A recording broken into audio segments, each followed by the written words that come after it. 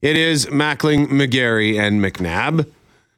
Greg, you just expressed dismay at the forecast temperature for tomorrow. I did. Forecast high for tomorrow, 11 degrees. This feels decidedly as though perhaps this would normally be either our Friday or Saturday of the May long weekend, and then tomorrow would be either the Saturday or the Sunday. And then, of course, typically Monday ends up being the most spectacular day of the May long weekend when we end up having rocky road or rocky weather. And we're just sort of just backing that up just a couple of days, Brett. Yeah, because yesterday for the forecast for Thursday was sunny and 16, and now the forecast for Thursday is mainly sunny with a chance of showers and a high of 11. So Friday, sunny and 20. Environment Canada saying for Saturday, 25, Sunday, 20, and Monday, 30. And I've checked some of the other weather apps too, and it's kind of similar. Like Weather Network says Monday 26.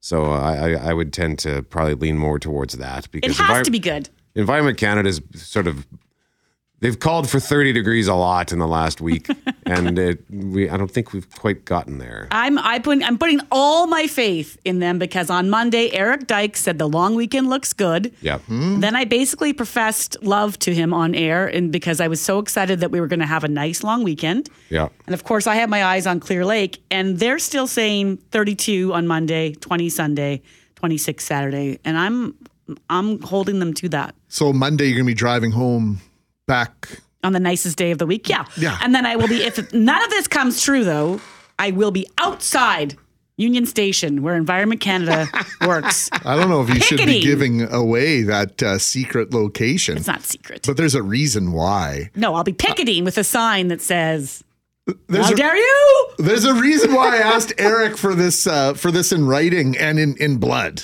on Monday because Poor Eric. it's Such a great guy. He But is a great guy, but I was just sort of suspicious of this whole thing. So if the sunshine holds, I don't know if the temperature matters that much. No. You know, 20's great, 25's awesome, 30's for a lot of people too hot.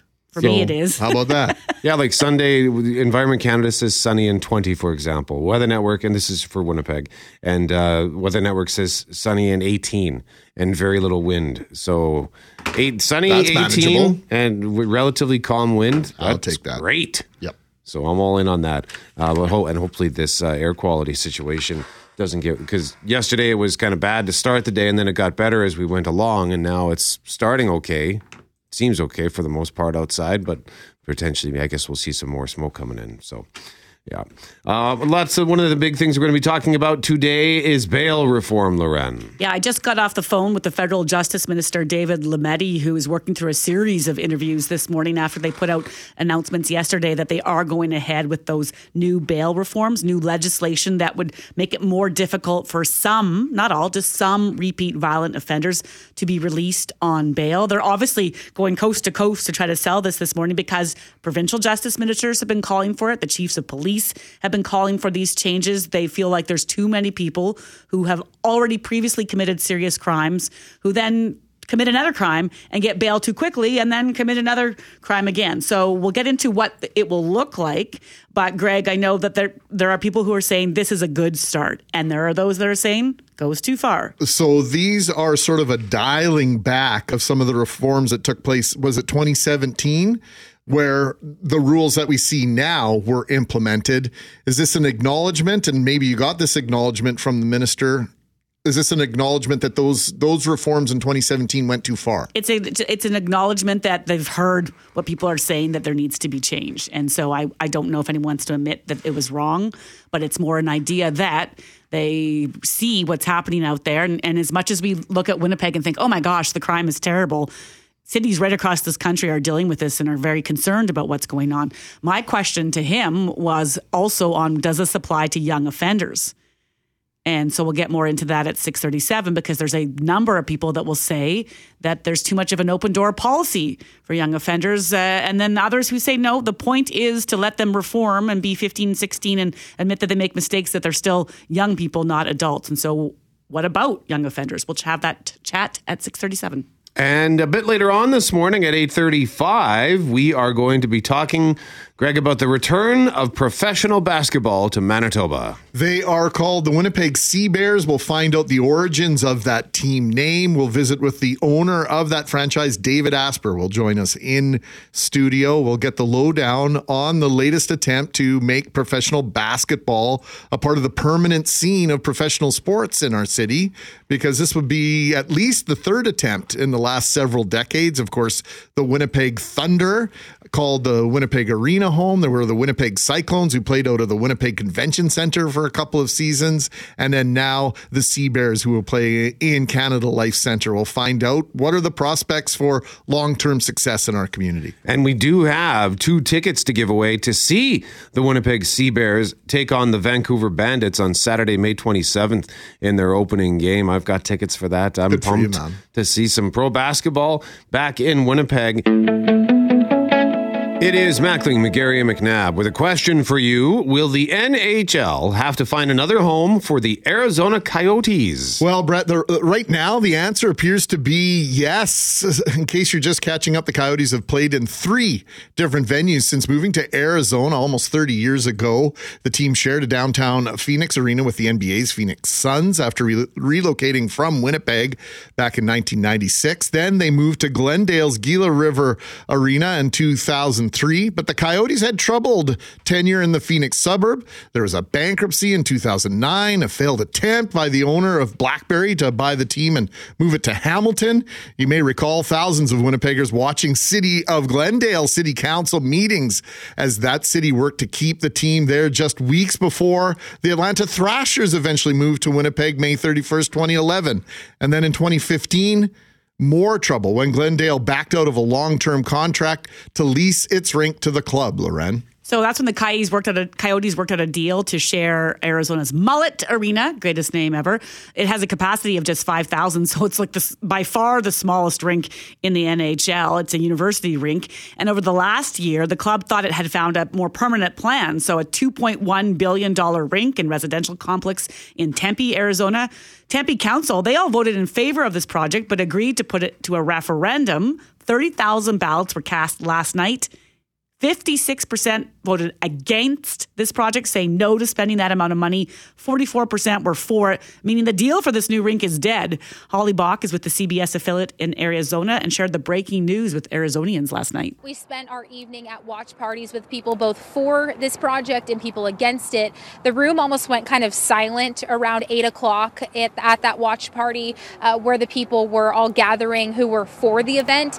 And here in Tempe, the people who were against this project, they were cheering in excitement, saying that they felt that their voices were heard. Now, those against it say there were concerns about many things, including cost of living, traffic, and uncertainty with the way it would be paid for. But we also heard from the CEO of the Coyotes, who said he was disappointed with this outcome. And now, if the Coyotes will stay in Arizona, that is the big question. While we wanted a different outcome, we remain grateful to all those who volunteered their time and their talent. What is next for the franchise will be evaluated by our owner and the National Hockey League over the coming weeks. Now we know more than 29,000 Tempe residents voted, but there's still about 4,000 ballots that need to be counted. Those are the ones that were dropped off today. So those will be processed, and tomorrow we'll have a little bit of a better idea of those final voting numbers. Guys, we're also told there will be a press conference for the media tomorrow at noon with the city of Tempe. So it will be very interesting to see what they have to say. We'll make sure we bring you that coverage throughout the day tomorrow. So, of course, that was from last night, meaning Tempe will speak more about this today. In the meantime, here's what NHL Commissioner Gary Bettman said in a statement, quote, "The National Hockey League is terribly disappointed by the results of the public referenda regarding the Coyotes Arena project in Tempe. We are looking to review with the Coyotes what the options might be going forward." And several potential landing spots for the Coyotes are on the table, including Salt Lake City, Kansas City, Atlanta, Houston, Texas. And if you're looking for a team to land in Quebec City, this isn't likely to be the team. The geographical balance and setup of the NHL's 4 divisions would tip the pendulum of probabilities towards Kansas City and Houston. I would put Houston as the apparent front runner. Brett McGarry.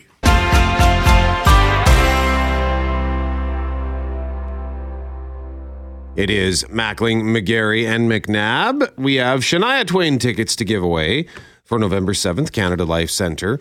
And we want to revisit what we discussed at 6:15 here, the Arizona Coyotes. The deal is dead. It has been voted down. The new arena deal has been voted down, so probably means the Arizona Coyotes will be leaving that market. So that inspired the question, what's a team you miss? Whether they just went belly up or they moved. Greg is what hat what chapeau are you wearing right now? Yeah, perfectly said. Montreal Expos chapeau, and at the top of the list of teams that I would like to see come back are the Montreal Expos. I would love to go to a Major League Baseball game in Montreal, not necessarily at Olympic Stadium, but if it would have to be there, I suppose I would go. But yeah, I'm very much anticipating, hoping, praying for a return of the Major Leagues to Montreal at some point, maybe in my lifetime. So 204-780-6868, what's a team you miss? And it doesn't have to be professional. Doesn't even have to be real. I think of the Dillon Panthers, for example, in Friday Night Lights, the television show. I just started rewatching that again. And yeah. Great show. Loved it. I was sad when that show finally shut it down, but it was on for like 6 seasons and it was wonderful. So 204-780-6868. I'll start us off here. I don't actually miss this team. I never even saw this team. I never heard of this team until I bought their jersey when I worked at Jersey City. And they had all of the, I think at the time it was the IHL jerseys when the Manitoba Moose played in the IHL. Is that correct? The IHL? Yep, okay. Yep. So everybody who worked there said, oh, you should have seen the San Francisco Spiders jerseys. So I tracked one down at Abdi Cards at the back of Book Fair. This would have been back in like 1997. And I think they existed for one whole year. But they have the coolest jersey I think I've ever seen. Probably liked it because it looked like something Spider-Man. It was like a hockey/Spider-Man jersey. So super nerdy. There's my pick. Cameron Portress, what about you? Oh, this one was a real easy one for me. The two WHA franchises that no longer exist. I got to go with the Quebec Nordiques and the Hartford Whalers. Die-hard hockey fan bases. The Whalers still hold a lot of clout in Hartford. I mean, if you see anything out of that area, I mean, they've tried to. I think Carolina definitely still owns the logo, and they've not handed that over. And you've seen, they've done the third jersey and everything. So, like, you've seen some of those teams, and they go as the Connecticut Whale. There, I think I think even the women's hockey team there maybe is even called that or has been. I know the AHL tried to rename. I think they went back to the Wolves because I just think it didn't connect with the fans. They thought it was cheap. Like, we're not pretending to be these guys, but I always loved the Whalers. I think they had one of the best logos in the history of sports. Very just cool. Freaking awesome. And I love the homage to the whale, like the ship and their history. It's such a great name. Yeah, the Hartford Whalers I miss, and of course the Quebec Nordiques. I always hope, and we'll have to wait and see if they're ever going to return. But again, and my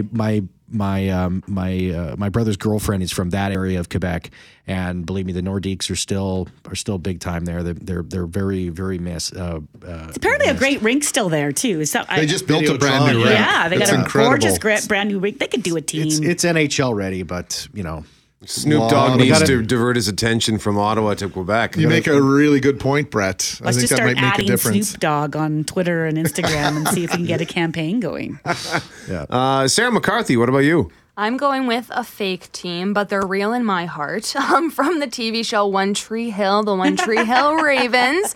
So it's a 2000s kind of rom-com TV show. It was like 8 or 9 seasons and just two brothers that had different mothers but same dad, but they just walked around the high school hating each other but then come together for their love of basketball. So, you see the triumphs, the losses, all that. You get so attached to like fake sport teams. Maybe it's just me, but yeah. Nope. Great show for me. The Ravens? The Ravens, yeah, Nice. One Tree Hill. Have you tried to go back and watch that show again? It's kind of cringy. Yeah. I maybe got like 8 minutes in. I was like, no, this just it all. I can't put my finger on the why. Cringy. It just felt wrong. It's like all 2000s were kind of like, ew. Why is it cringy? Like Just inappropriate the drama. or No, just silly? just the drama was just like they're fighting over this guy. They're fighting over that. But yeah. A lot went down in that high school. It did. A lot. Yeah. It was not at your typical high. It was by far, I hope it was far from hope. your typical high school. Yeah. Yeah. Mackling, what about you? Oh, I'm sticking with the Expos. Yeah. I don't know if I could come up with a better one. Obviously, with this conversation about the potential for the Coyotes to move to Houston, I think they're the front runner if the Coyotes relocate. And Cam and I were talking about this earlier. The irony of that is that when the Winnipeg Jets were in the World Hockey Association, the Houston Aeros essentially folded, and the Jets bought at least 5 contracts of Houston Aeros, and when they won their final World Hockey Association Avco Cup Trophy championship, they did so with essentially an amalgamous team between Winnipeg and Houston. And I think there would be a big move if the Coyotes were to move to Houston for them to be in fact called the same name that they were called in the World Hockey Association, the Arrows. So it'd be kind of neat to see that thing go full circle. Not as full circle as it might have happened in 2011 had Phoenix moved back to Winnipeg, but there you go. Yeah, we'd just see the Birmingham Bulls back and we'll be happy. Oh, there we go. No, like the Houston Aeros still have lots of clout. They hold lots of clout. Gordie Howe played for them, and the Houston area remembers them quite vividly. Forte, what about you? Well, mine, let me just play their anthem.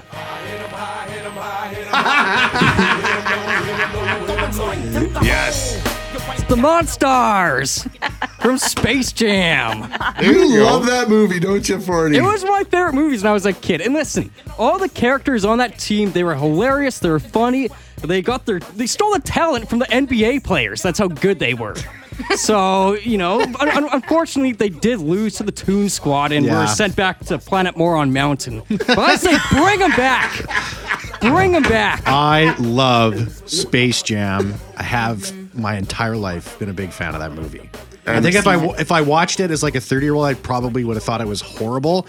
But like through my little child eyes, it holds a special place in my heart. And Loren, your team? If I was being serious, I'd say Minnesota North Stars. I don't know why, but I love that name, and growing up, it just sticks. Even when I have gone to Wild games, and I just feel like I want to yell out North Stars all the time. Yeah. And then if I'm being more fun, in deference to our listener who texted yesterday about their kid going to the cheerleading championships, I'm thinking of I had to look this up this morning, from Bring It On, the cheerleaders. Oh my gosh. Only because I use this line all the time where there's this competition between cheerleaders. They steal each other's dances, or one group steals the dances, and the one girl is like, why don't you bring it? And the other one's like, oh, it is already rotten. And I love to use that line. So I think it's Compton Clovers, and I looked this up this morning. Help me out. Compton Clovers and... Great movies, though. Anyway. Is that the same one with UGLY? You ain't got no alibi. You ugly. Hey, Compton you Clovers, ugly. Rancho Carn Toros.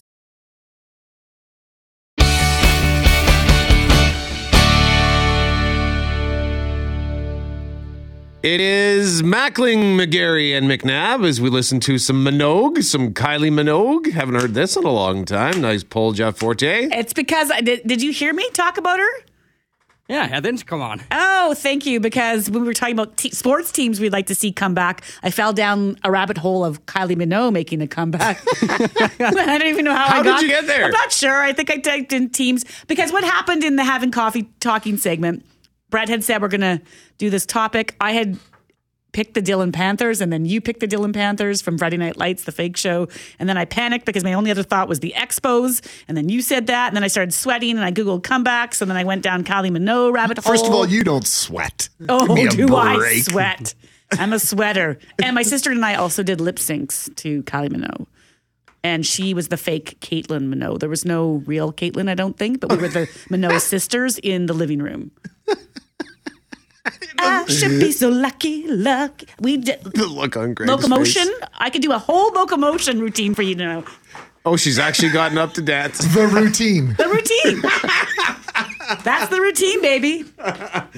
So on that front, teams you miss, whether it's a real team or a fictitious team, for a chance to win Shania Twain tickets. We're going to pick a winner at 9:15. We also have tickets to give away to see the Winnipeg Sea Bears, the return of professional basketball, May 27th.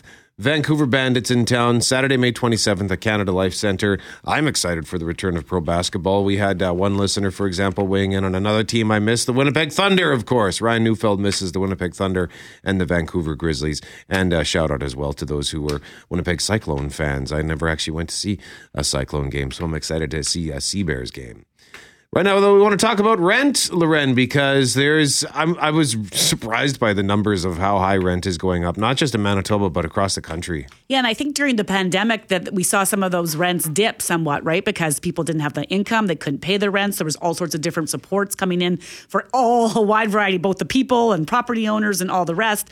And then Renters.ca, they put out a list regularly of where rents are sitting, and they work with the National Rent Report, another group called Urbanation, and they found that across Canada, the average rents have risen 9.6%.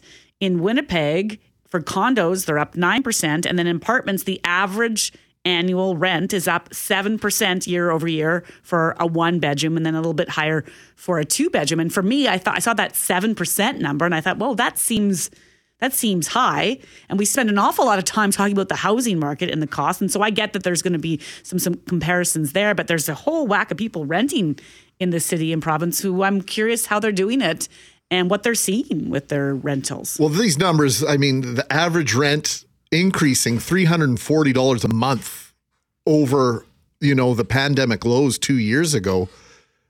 When I used to rent, be in a house with roommates or whatever, that's typically what I paid for rent, was sort of the magic number. $300, $350, maybe $400 a month before I kind of moved out on my own. I don't know how people are doing it. Brett, you're a renter. How much has your rent gone up over the last several years? When I first moved in September of 2019, I think it was like $1,150. That included parking. Maybe it was $1,100 because it was the rent and the parking, and I had the outdoor parking, so that was $60. So that added up to around $1,100, and now I'm up to $1,355. Part of that cost is I very quickly decided I need to be parked indoors because walking outside at 3:30 in the morning was just kind of nothing ever happened, but there are always people wandering around out there, and I just figured for safety and security, I'm going to put my car indoors. And planned it, and then there came the benefits of not having to brush my car off and all that stuff. But $1,355. It went up $60 this year, which is just under 5%. So I'm not quite at that 7%. But, when I think about that, like if it goes up $50, $60 a year, it's not going to be long before I'm at $1,500. And it's a lot of money. Like I'm happy with my place. It's comfortable, and I love the neighborhood and the nearby amenities and its proximity to where we work, so I can walk home with relative ease.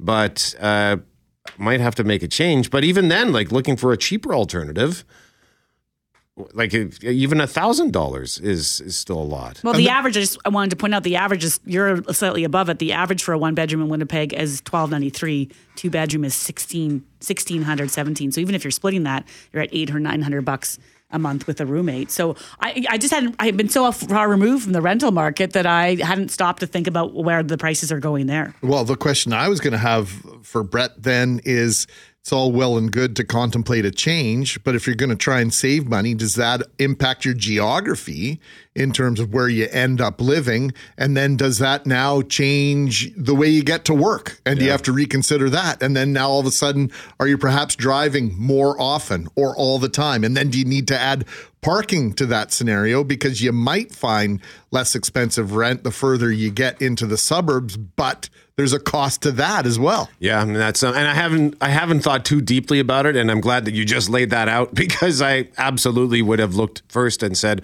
"Oh, this rent's a lot cheaper," and I would be the kind of person to just do it and then go, "Oh, I guess I should have thought about all these other expenses," because I do save a ton of money, especially in the winter on gas. I filled up my car, I think, twice all winter between October and April. Wow. Maybe 3 times. Wow. I'm so jealous. I had to fill my car up the other day, and it's like it almost, I couldn't, I was like, what side of the car is do I have to pull in? I'm Because it's lucky been if 2 I months. get through a week without doing it twice.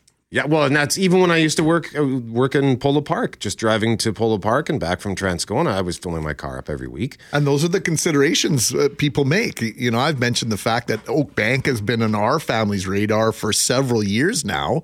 But, you know, the homes that are of a comparative size might be less expensive. The taxes might be less expensive, but the mileage you put on your vehicle, the amount of gas that you pay, and the time, which is the most precious commodity in my life, it's just not worth it. Hey, Fortier, how long have you been in your apartment now? Just over 4 years. How much has your rent gone up? It used to be $1,050, and Loren's dancing. Yeah. It used to be $1,050, and now it's just under $1,200. Okay, so that's not awful, but feel free to let us know at 204-780-6868 as Loren does the locomotion. If you're a renter, or if you have somebody in your life who is a renter, what are you or they experiencing? Just feel free to give us your feedback. In honor of the Arizona Coyotes potentially having to move to another market after their arena deal got squashed yesterday, we're asking you, what's a team you miss, whether it's a real team or a fictional team? And this one's kind of a little bit of both from Dale, who said this one's for you, Brett. The Mega Powers, Hulkster and Macho Man. That's right, from the 80s. Hulk Hogan. They were a what tag you gonna team? do, brother? They were a tag team and... Oh, yeah, the Macho Man, Randy Savage. Yeah, they were a team, and then they were bitter rivals. I was just watching some videos the other day, actually, of Macho Man cutting promos on Hulk Hogan. Yeah, that was a bitter rivalry. So they were enemies, then they were frenemies, and then they were enemies again. I'm trying to remember how that went. Something like that. Yeah, that's always back and forth, but that was a good team. I think that's your strongest, by the way, of all the excellent WWE and wrestling personalities that you imitate. I think your Macho Man's the strongest. Oh, you like the Macho Man? What else can we do? I like them all, but that one I think is the most, can I say it's the most accurate? If I close my eyes, maybe it's because lovely Elizabeth is to your left here. Oh, yes, that's right. Oh, Elizabeth. Those were some outfits. They stole that enemy, frenemy, enemy thing straight out of a Young and a Restless playbook. Oh, probably. It was like Jack and Victor. It's basically a soap opera. Wrestling is a soap opera for those who watch it. But instead of throwing chairs through the window like Victor and Jack in Young and the Restless, you just smack somebody in the face with a chair. I always loved Ricky the Dragon.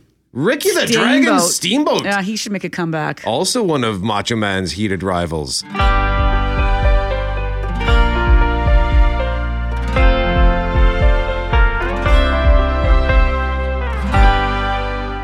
Question of the day, by the way, at cjob.com yesterday for Mr. Furnace. Don't call them first. You'll see why. Call Mr. Furnace at 204-832-6243. Is the smoke and pollen in the air affecting your breathing? And you can still cast your vote on that at cjob.com, but we will have to update that question of the day soon at some point this morning. But in the meantime, we want to talk about some basketball, Loren. The countdown is on to the first ever game for a new franchise in the Canadian Elite Basketball League based at Canada Life Centre. The Winnipeg Sea Bears are set to make their home court debut May 27th, Brett McGarry. David Asper is the owner of the Sea Bears and joins us now. David, good morning to you. Good morning. I've never sat in front of the three of you in this studio like this, and the way you did that intro, my head is spinning. Like a ping pong. I was watching you. Wait. I'm watching. It's like watching a basketball game. Well, hey, we should start tossing the basketballs. Oh, I just about hit you in the head with the one you brought in. Sorry.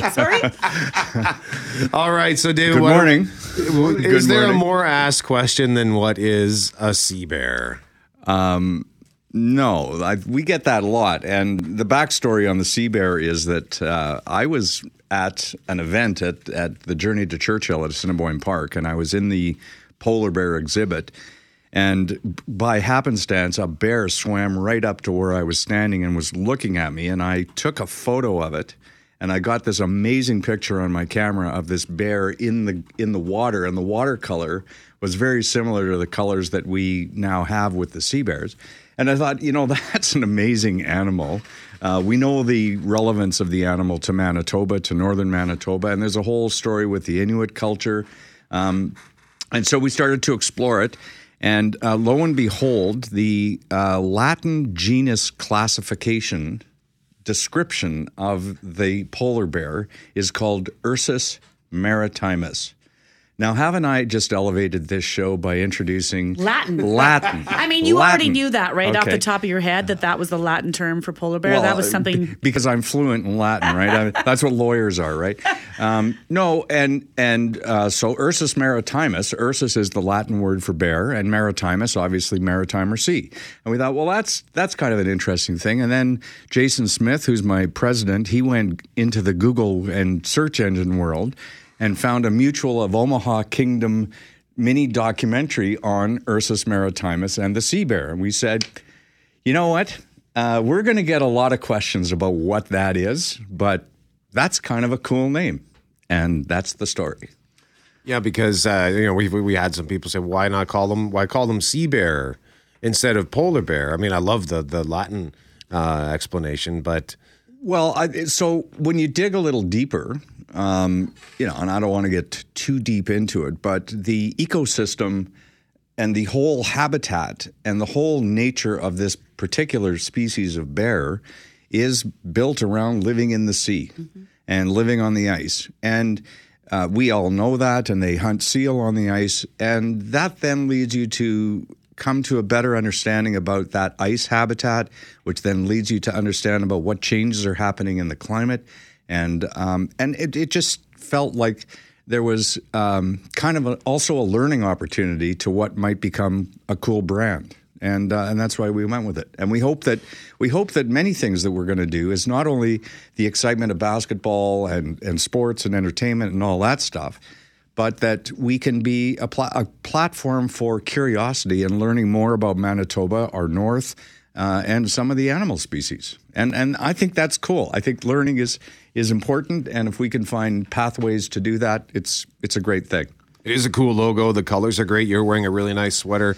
Where does one pick up? Because I need a hat. I got to add to my hat collection. So where do I get myself a Sea Bears hat? We have an online store at Seabears.ca, and we have the full array. New stuff is coming in every day. I was just in the office yesterday looking at some of my staffs going, where did you get that hat? And they said, you should go to Seabears.ca, and I did. We've also got a store at the Forks where you can buy some of a limited amount of the merchandise, but the full array is online. Now, I like this hashtag that you've come up with, Wear the Bear, WEARBEAR, Wear the Bear. It's caught the attention of some pretty important people in the merch and in the licensed merchandise world, hasn't it, David? Yes. Well, we've got two sub things happening under the Sea Bear sort of broader identity. The first is we just with FFO, Far From Ordinary, a local design and retailer, just launched a special edition version of a teal crewneck sweatshirt that seems to be extremely popular. And with our Day One campaign that's being done with the agency Brandish, we'll have another level of streetwear that we'll be probably issuing very shortly, limited edition. And people seem to be very excited, both about, wearing the bear itself, but also sort of cooler, younger people kind of iterations of it that I don't necessarily understand, but it seems to be popular. So the Canadian Elite Basketball League, for those who might not know, what is it and why did we want to have Winnipeg be a part of it? This is a great question. I got introduced to the CEBL probably early in 2022. And I started looking into it. There's a whole document that describes what the intent of the league is, which is all about culture, sport, food, entertainment, a very holistic experience, and primarily Canadian. Mm-hmm. It is all about being an overtly, clearly, proudly Canadian professional basketball league.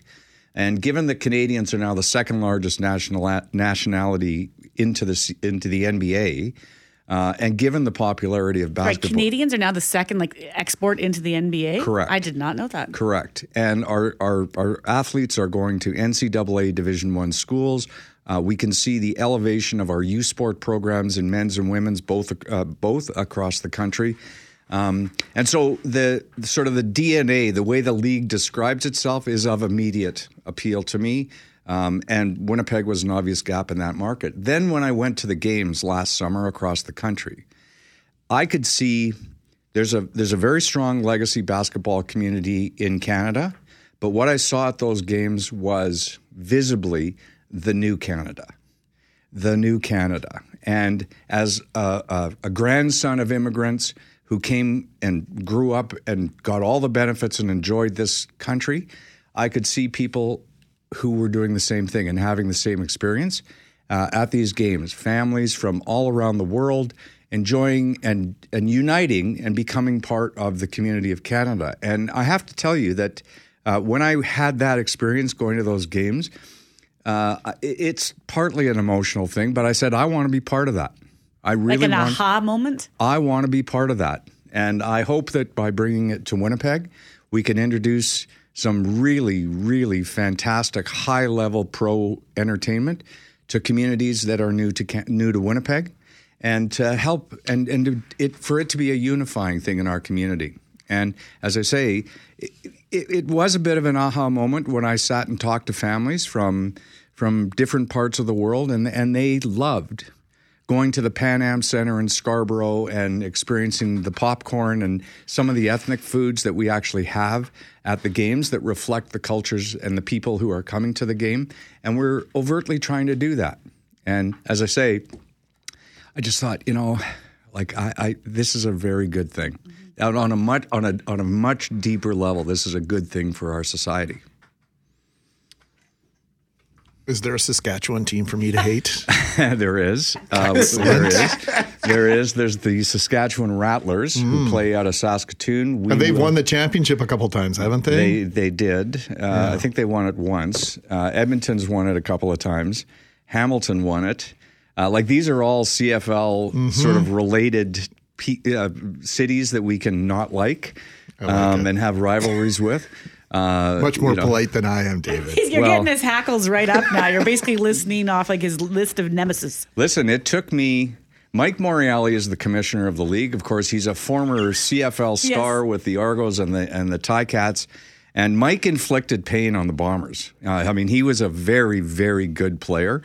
And he's a very, very good guy, and he's a very great commissioner for the CEBL. And with all that, I still look at him kind of, okay. I'm going to go into business with you, eh? I just see black and gold. I'm going, yeah. Just getting over that. Oh, this is good. Yeah. This is really good. Yeah. So Sask has a team. We play there June 9th, and I can't remember. They're here. Okay. Before we let you go, we've been talking this morning about teams that we miss with the Arizona Coyotes potentially moving out of that market and moving somewhere else in the NHL. And two of the teams that get mentioned the most this morning so far, the Winnipeg Thunder and the Winnipeg Cyclones. So, of course, Winnipeggers love their pro basketball. But one of the great things about the Thunder, cherished memories for many, were the mascots, Kaboom and Baby Boom. So can you give us a hint as to what you've got cooked up for the Sea Bears? I was a partner in the Winnipeg Thunder, so I remember that very, very vividly. And I hope that some of the lessons that I learned at the feet of Sam Cates, who was the main owner and promoter of that, it was very successful. And so I hope we can apply some of the lessons that we learned through that experience. But there will be news to come on a mascot. I'm not yet ready. We're not ready yet to disclose that. David Asper. Stay tuned. He is the owner of the Sea Bears. We do have tickets to give away. We'll give those away in just under 10 minutes' time for the opening game, May 27th, Winnipeg Sea Bears and Vancouver Bandits. Again, if you want to look at the online store, it's seabears.ca. And it was listener Danny F. who tipped me off yesterday to the store at the Forks. It's Two Rivers, the souvenir store that has some Sea Bears merch, including hats. And I must get there post-haste, because I need to add to my collection. I saw Mr. Asper in the lobby here, and he's got the backpack, and he's got his kicks on. And this, are you playing or are you owning? Because he looks like he could go out and compete. Looking good, man. I'm wearing the bear. Wear the bear. David, thank you so much for joining us this morning.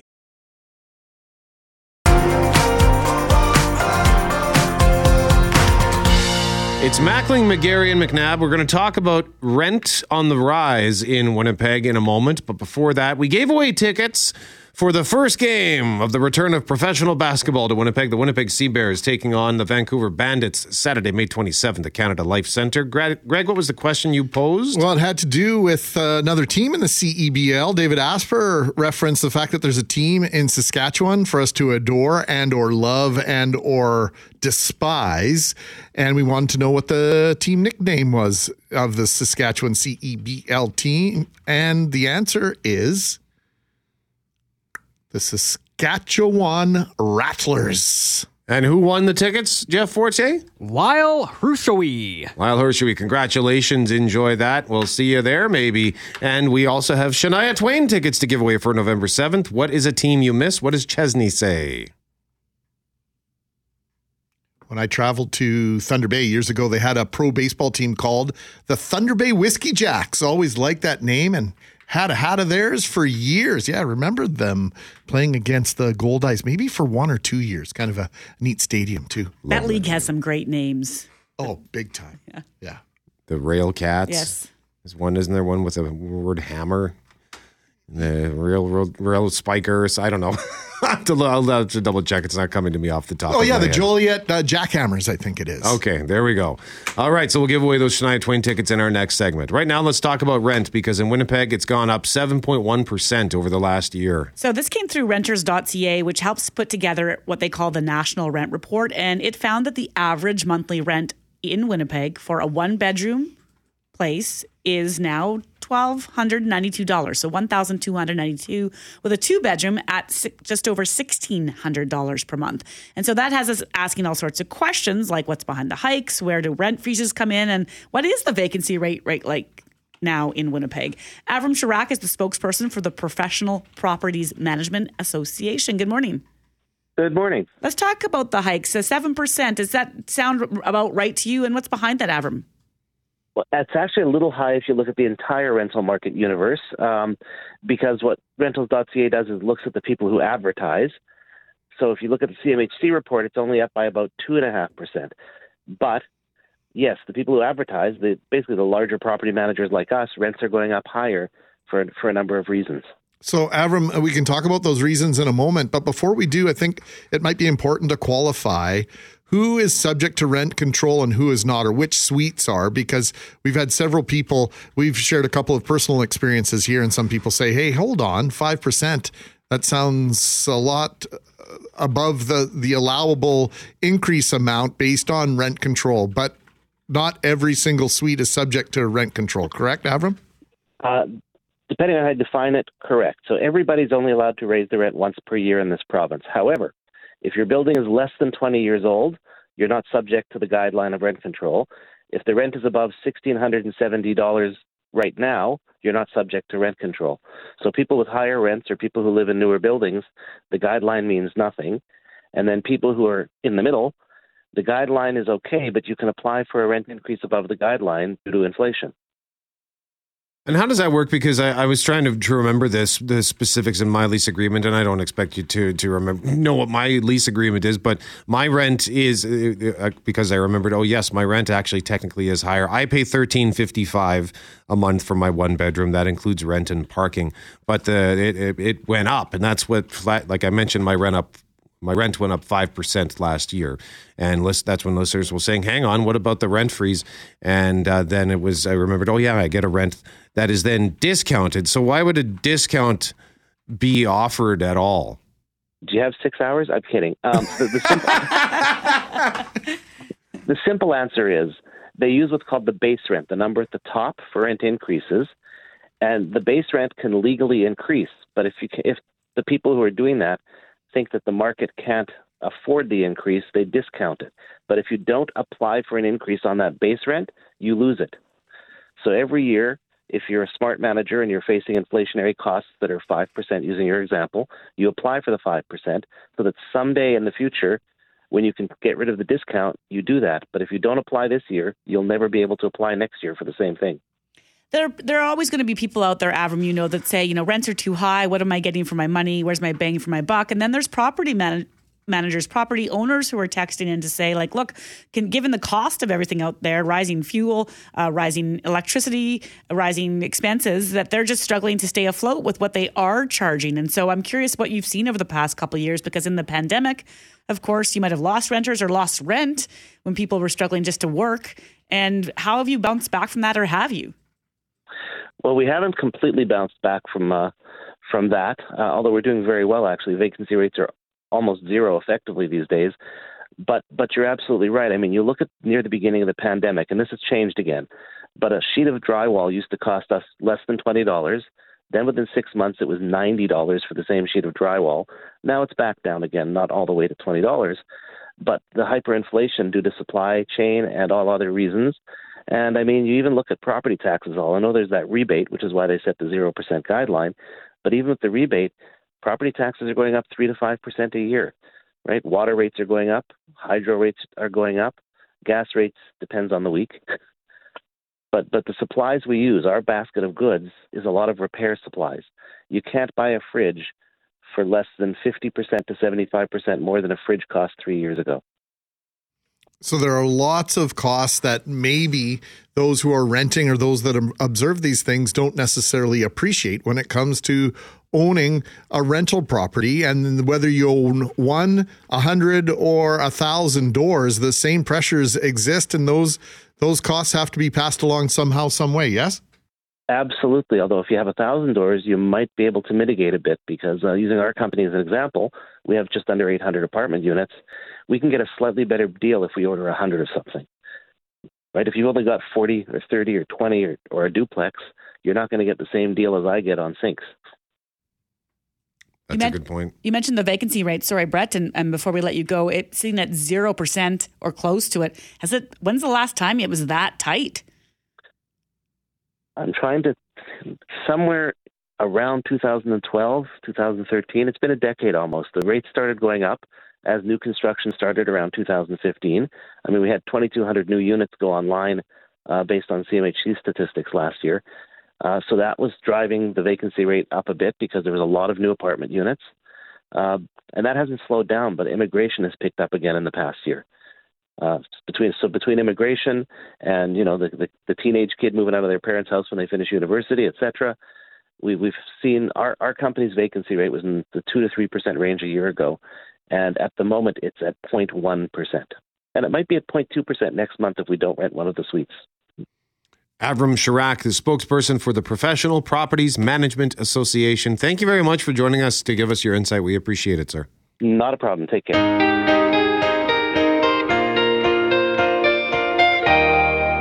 Shania Twain tickets up for grabs. We're asking you, what's a team you miss? Lots of votes for the Winnipeg Thunder and Winnipeg Cyclone. Lots of votes for the Johnstown Chiefs and Syracuse Blazers and Slapshot. Also had a vote from Paul S. for the Kansas City Scouts. And he still has his old hockey cards for the Scouts, the Cleveland Barons, and the California Golden Seals. Some great jerseys, all three of those teams. Jason says the Cool Runnings Jamaican bobsled team. Yes. And Eve even voted for the Springfield Isotopes from The Simpsons. I get way more of these references than anything else that's come out of your guys' mouth. Albuquerque, Springfield Isotopes moved to Albuquerque on The Simpsons. That's the name of the Albuquerque minor league baseball team, is the Isotopes. Right. Come on. The listener also mentioned the Mighty Ducks. Like I get all the fictional references.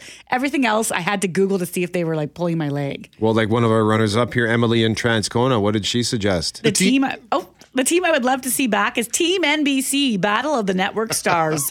NBC, my personal fave network circa early 80s, for Melissa Gilbert, Laura Ingalls, and Lisa Bonet, who was Denise Cosby. Yeah, people don't get how there was just this serious cable network rivalry back then. And Henry with an interesting one, Greg, that he says it himself, ironic. Kind of missed the Thrashers leaving Atlanta. I go to Atlanta frequently because I have family there. It was cheap and easy to go to different sporting events there, baseball, basketball, football, and even hockey. I had everything there until hockey disappeared. Yeah, there's a reason why they're here, because it was cheap and available, Henry. But I feel your pain. And then for those who don't know, the Atlanta Thrashers became the Winnipeg Jets 2.0, yes? Yes. Allen is our winner with a nice local touch. I like this. I missed the crosstown rivalry between the two junior football teams. Winnipeg Winnipeg Rods and the Winnipeg Hawkeyes of the then Manitoba Saskatchewan Football League. I played for the Rods. Remember getting on the bus, full in equipment, cross down to their field on McPhillips, plus traveling to Saskatoon and Regina to play the Rams and the Hilltops. It would be nice to go now as a fan or spectator. Well done, well played, Alan. You are our winner. Shania Twain tickets. Congratulations, Alan. You're going on November 7th to Canada Life Centre. Exciting times for our friends at Global because season 2 of Family Law premieres Monday, May 22nd at 7 p.m. on Global and Stack TV. So the series, of course, follows Abby and her dysfunctional family as they help other dysfunctional families, all the while navigating their own personal dramas. And so after 6 months probation at her father's firm, Abby is now getting into the groove of family law, but her marriage is a train wreck. And of course, mom and dad are more than happy to provide their expert advice. We are not getting divorced. You need to act like you're getting divorced. Forearmed is forearmed. That's not the expression. Your mother's right. The longer you're out of the family home, the less likely it is you'll get to keep it if you divorce. And what's more important, the longer Frank has custody, the harder it's going to be to get your parenting time changed. Frank has been very successful in making you out to be the bad guy, but he is just as culpable. He says he wasn't going to sleep with her. Of course he was going to sleep with her. The pertinent question is that a deal breaker for you? You know what? You two are literally the last people I would ever go to for marriage advice. And this whole thing is giving me the creeps, so she's out of there. Our guest this morning is the Gemini Award nominated and Leo Award winning actress, best known for her work as Kaylee and Joss Whedon's cult classic Fox series Firefly, and among her other credentials, stars in Family Law's Abigail Bianchi. We say good morning to Jewel State. Jewel, how are you today? Good morning, you guys. I'm well. How are you? We're doing well. Great to catch up with you. And one of the first things that jumped out about you is the fact that you were born in White Rock, British Columbia, one of my favorite places in all of Canada. And this series is, of course, shot in beautiful Vancouver. Is it nice to work so close to home? Oh my God, it's the best. I'm so used to packing up and having to go to a hotel and FaceTime my family and film something like that. So this has been a dream. I get to be a part of my family's life. I have a little boy at home. So getting to see him a couple of times a day is everything and makes the job so much easier. But it's also Vancouver depicted as Vancouver in this show, which is, hugely gratifying for a local like me. Yeah, that's a really good point. Winnipeg, the industry, the film and television industry growing here as well. And I think we wear that with a badge of honor anytime Winnipeg is depicted as Winnipeg as opposed to Chicago or Minneapolis or somewhere else. The industry in Vancouver, I have a lot of friends who worked in that industry, certainly in the late 90s into the early 2000s. Is it still growing there? It is. I feel like it's grown even more. And, we thought maybe the pandemic would slow things down a bit for us, but there are new studios that have popped up and I know Netflix is doing a ton of work here. So it's very much booming, which is great for us locals. And we wanted to ask you about Victor Garber, who plays your father in this series. And he's an incredibly recognizable actor from movies like Argo and Legally Blonde, Sleepless in Seattle, Titanic, Alias, The Flash, etc. Canadian TV classic Republic of Doyle. So your characters on Family Law have their issues between them on screen, but off screen, what's it like to work with him? Well, he's definitely become everybody's off-screen dad as well. We all call him dad. He's in my phone as dad. He is a very nurturing, very warm human being. I think one of my favorite things about him is how loyal he is to his friends. So he's very much become a part of my family. And we adore him. He's kind of the best. It's cute. That's cute to hear. I like the idea of having him as dad in your phone and, this idea that you can connect with someone on set or even not connect with them as a character, right? Like have your animosities on the show, but then end up being friends, in the real life. Do you get asked that a lot? Like, do you really not like that person or is that just your on-screen persona? Oh, I get asked that all the time, especially in a show like this, right? Yes. Because we're so at odds with each other all the time on screen and the characters are so cantankerous and nasty to each other. So I find myself defending them a lot. When people ask me about the show, I'm like, you know what? He's the best in real life. Zach Smedu, who plays my brother on the show, I think we fight on screen with each other the most, and we're so close. He's just the best. He's the sweetest guy in the world. So I'm always saying, he's so sweet in person, and making sure that people know that we're just acting. So on the question, I said, did people ask you that a lot? I'm now wanting to know, do you get asked, like, just give me a hint, like what's happening next or where is this going? Oh, all the time. I mean, even my own, friends and family members have said, so what happens, in season 2, does she take Frank back? And I'm like, I can't tell you.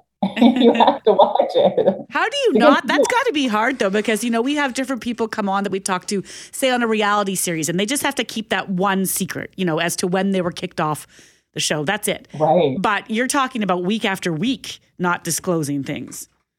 Well, I know. And I mean, we filmed this a long time ago. We filmed this, well over a year ago. So there's a lot of secrets that I've kept in the vault up until now. So part of me, and I'm a talker, right? So part of me is really relieved that pretty soon I don't have any more secrets to keep in regards to season 2. Jade, do we have to let you go here? I know you've got a number of commitments here back to back. Do we have to let you run here, or have you got another couple minutes for us? I think I'm okay. I think I have a couple of minutes. Okay, well then why don't I ask you about social media? You've been a food blogger and you've been very active on social media. I love how straightforward and honest you are with regard to social media. It's a little bit of a mixed blessing, isn't it, when you've got a recognizable name, face, and occupation? Sure. I mean, I think in order to be accessible on social media, you definitely have to have a thick skin, right? You're always going to have somebody who comments something, unsavory, right? No matter what you post, no matter what you say. So I think I've kind of embraced that fact of it and just, have always come from a place of authenticity and honesty. I am the kind of person who likes to be accessible to people, and I like to be able to show my personality and who I really am. And let people in. Not everybody is like that in this industry. A lot of actors like to keep their details about their lives close to the chest, which I totally understand, right? To each their own for sure. But I enjoy it. I like the connecting with people on social media, and I don't know. I find it really gratifying and a really positive thing in my life. And Julie, before we let you run here, I'm just looking at your history of what you've worked in. You've worked in so many great shows, some big shows coming out of the States like Blind Spot, and you appeared in Quantum Leap and The Good Doctor, The Magicians, which was one of my favorite shows, and one of my all-time favorite shows, Supernatural. But what's it like working in an entire, like this is a Canadian show, a proudly Canadian show that has been picked up in places like the United States by the CW. So what's it like to actually be leading the charge on this fully Canadian production? Well, we're very proud of this one, and the cast has grown really close, like I said. So for us, it's a really nice thing to hear that it has been something that's connected with so many people globally, because it just means that hopefully we'll get to do more of it, right? But it has been really surprising to hear how many elements of the show do connect with people, no matter where they are. I did a press conference recently for our Latin American launch, and it was so interesting to hear people in Chile say, oh, the scene with Abby and her husband, like I can so relate to that. So, there are so many themes in the show that just seem to reverberate and connect with people all over the place. And that to me has been the biggest surprise of all and the most gratifying thing as well. Have you already shot season 3? Because it was renewed for a third season. Yep, we've shot season 3. Oh, wait a minute. So you're keeping secrets on 2 seasons then right now? Yeah, I'm going out of my mind. Yeah. Listen, it's really hard for me. I have to be very careful what I say. Yeah. So I'm really looking forward to a whole lot of that for the next year. That's for sure. Well, Jules State, thank you very much for joining us this morning. We appreciate this a lot. Thank you, you guys. Thanks so much.